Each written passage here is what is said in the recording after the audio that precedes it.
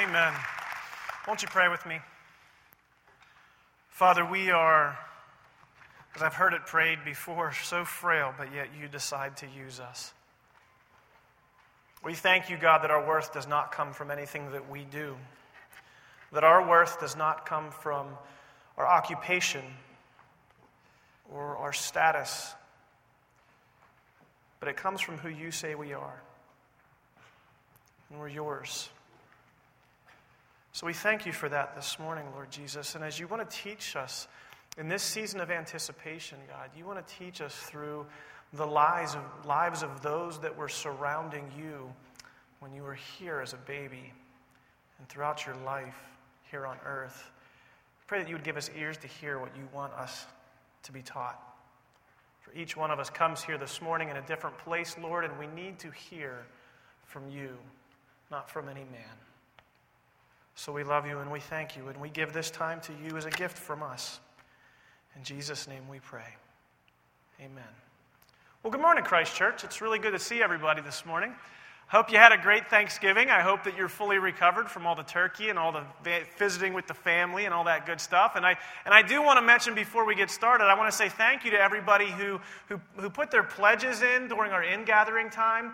I know when I first started here at Christ Church, pledging was actually something that was brand new to me. The church that I was at before, we just didn't do that. And so for me, this was a new concept. And I remember when I first got here, I actually had quite an attitude problem about it. I thought, well, who are they to hold me accountable to this church tax thing? What is this? And then my loving friend Jim Myler decided to explain to me that when we actually put this pledge in, what it does is it allows us as a church to even more appropriately handle the blessing and the finances that God has given us and allows us to properly budget. And so I just want to say that to you because some of you may out there have had the same attitude that I had in the past. But when I found out why we pledge, I want to say my attitude completely changed. And I want to let you know that helps us as a church to be able to really disperse the resources that God has given us and to not be mishandlers of what God has blessed us with. So if you've already put your pledge in, thank you and God bless. And if you haven't put your pledge in, it's not too late. Thank you and God bless. So there you go. Get it in. So, God is so good. When you think about the creation of everything, there has been this anticipation that has been building. Because you see, when Adam and Eve were created, they were created in the image of God. In fact, there's this romantic sentiment as I've been studying Genesis over the past few weeks that in fact, when Adam and Eve are together, God refers to them as very good. When they're separate, they're good. But a man and a wife, a husband and a wife together is a very good thing. And the Bible tells us that they were created in the image of God. And so when sin entered the world, there had to be this atoning sacrifice that was being made for the sins that were taking place. And so a temporary solution to the problem that we find in Leviticus, we read all about it, is that there had to be blood offerings made. And so there was sheep, and there was goats, and there was doves, and there was different things that would be sacrificed for the sins of men. But as we said earlier, man has been created in the image of the divine. And so these simple sacrifices would not suffice because God has placed us above the animals. And so a sacrifice of an animal for the sins of the one made in God's image would not sustain long term. And so God in his love for us took a beautiful step so that we, made in the image of God, could be ever free from the bondage of sin and be made new. He sent Jesus Christ, God, the Son of God, to earth to be that atoning sacrifice, that sacrifice that would bring us into unity eventually with God. Isn't that beautiful? He could have just left us hanging and allowed us to be sheep and goat farmers for the rest of our life. But he didn't do that. God loved us so much that he sent his Son to be our sacrifice. In the anticipation season that we're in right now, there's so much that we can learn from this divine pageant that takes place. And I want to encourage you that as we go throughout this Christmas season, we're going to be talking about the people that surrounded Jesus at his birth. And I want you to really try to put yourself in the perspective that this is not a soap opera. This really happened. And so when you think about the story of Joseph that we're in this morning, when we talk about Joseph, the earthly father of Jesus, there's real emotions, there's real heartache, there's real decisions and temptations that take place. On the part of Joseph, on the part of Mary, on the part of God. Have you ever thought about this? That God the Father placed in the hands of a man named Joseph, the Savior of all things.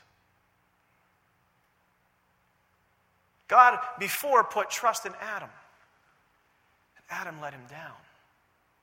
But now we have this divine moment where this man, this righteous man, Joseph, hey, Joseph, I just wanted to let you know, your virgin fiance, yeah, she's pregnant with child.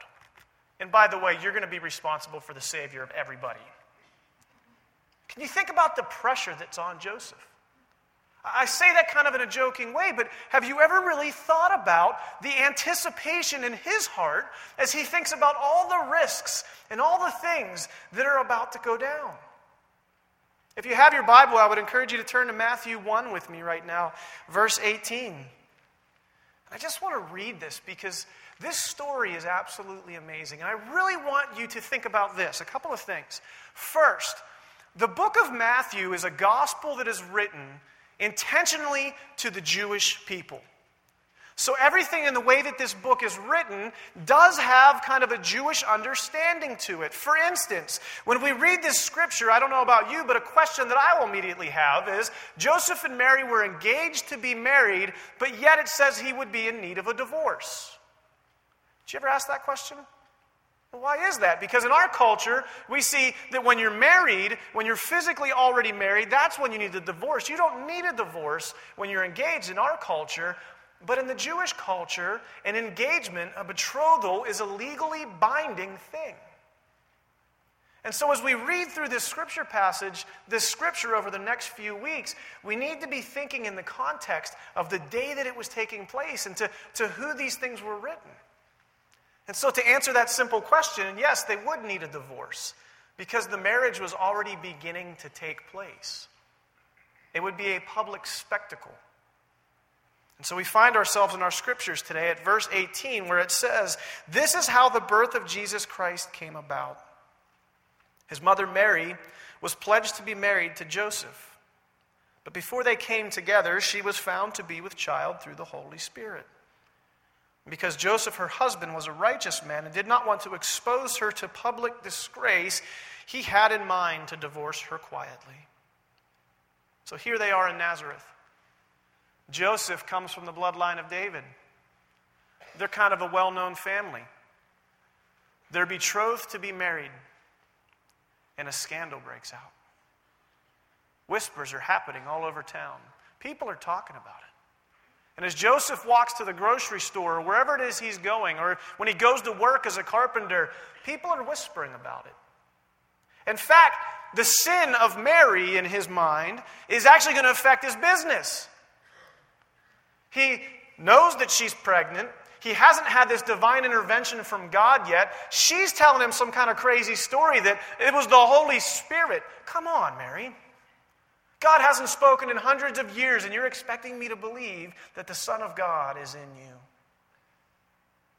How would you react if your spouse, your fiance, came home? Think about it. And you know there hasn't been certain things happening. And she says, "I'm pregnant with the Son of God." Where would your faith be in that moment? Where would your heart and mind be in that moment?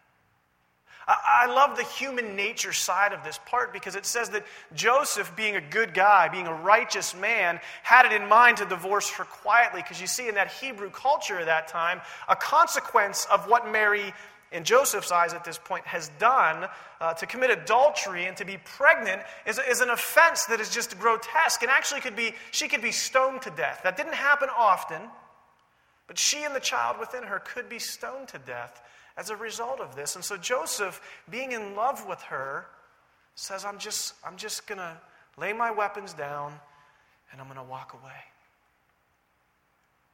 Have you ever had one of those moments in your life where so much brokenness has hit you that you don't even know what to do, and the only thing you can do is just say, I'm going to lay it down before God and I'm walking away? Have you ever had that moment? Because as much as we think about this as this 2-sentence long story, this is a nightmare coming true for almost every man. Joseph lays it at the feet of God. And I promise you this, church, when you lay something at the feet of God, He will respond. And it's not always going to be the way you think. Because I'm sure that Joseph wasn't waiting to hear from God say, hey, guess what, Joseph? Mary's not kidding. I'm sure that in this moment, Joseph thinks his life is over, his life is ruined, he's going to have to leave town. This is awful. The woman he loves has found somebody else. But in our darkest moments, when we lay things at the feet of God, He will divinely intervene for us. Because you see, one of the things we learn here is that Joseph needed a divine intervention because he's on his way out. And it says this in verse 20. But after he had considered this, an angel of the Lord appeared to him in a dream and said, Joseph, son of David, do not be afraid. Do not be afraid to take Mary home as your wife, because what is conceived in her is from the Holy Spirit, and she will give birth to a son. You're to give him the name Jesus, because he will save his people from their sins. Now, written to a Hebrew people, Joseph right away recognizes that this is something that's coming straight from Scripture and old, from Isaiah. And in this moment, when he wakes up, Joseph has the same decision that every single one of us has, to fight or flight. Are we going to obey what God has told us to do? Or are we just going to run because it's hard? I don't know what you have going on in your life right now. But it says in the Word of God that if God is for us, who can be against us? And if we're to share in the glory of Jesus, we will share in his sufferings too, as Joseph's about to find out. Because in a divine moment, Joseph says, God, you know what? I'm going to do it. I'm not afraid. I'm going to go. Because he had this divine intervention, and God explained to him that this son, whom you will be responsible for, will bear the name Emmanuel. And in verse 22 it says, all this took place to fulfill what the Lord had said through the prophet Isaiah, that the virgin will be with child and will give birth to a son, and they will call him Emmanuel, which means God with us. So when Joseph woke up, he did what the angel of the Lord had commanded him and took Mary home as his wife. But he had no union with her until she gave birth to a son, and they did give him the name Jesus. The prophecy that they're speaking of comes from Isaiah 7:14, and I would encourage you to write that down and actually to go read it. It was quoted for us in the Scripture there.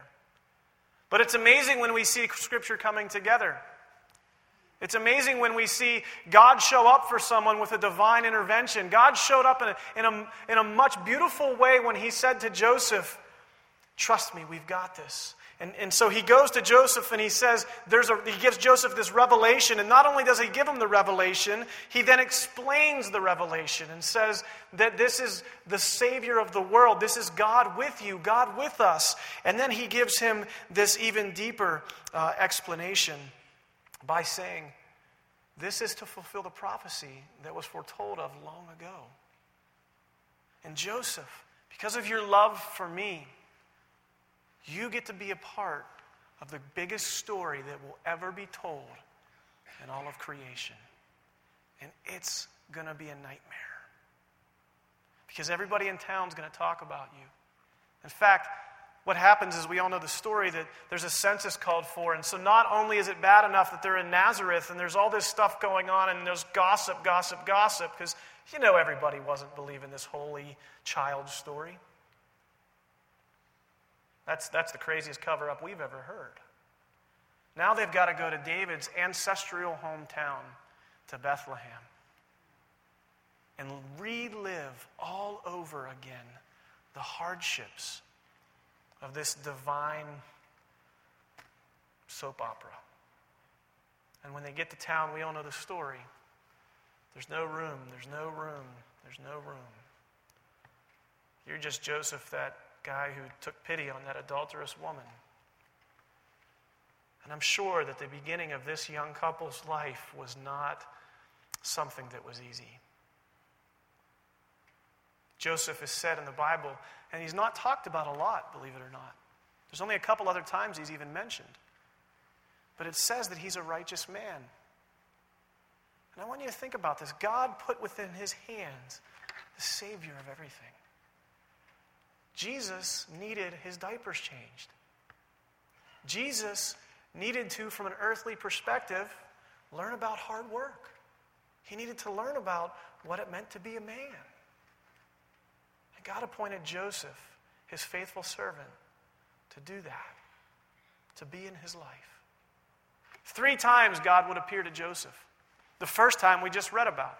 God appeared to him and said, your fiance's pregnant, hang in there, I've got this. The second time he appears to him is later in chapter 2. He says, hey, you need to get out of town because someone's going to try to kill Jesus. And I have placed you in charge of protecting him on earth. You need to go to Egypt. And you need to stay there until I send someone to tell you otherwise.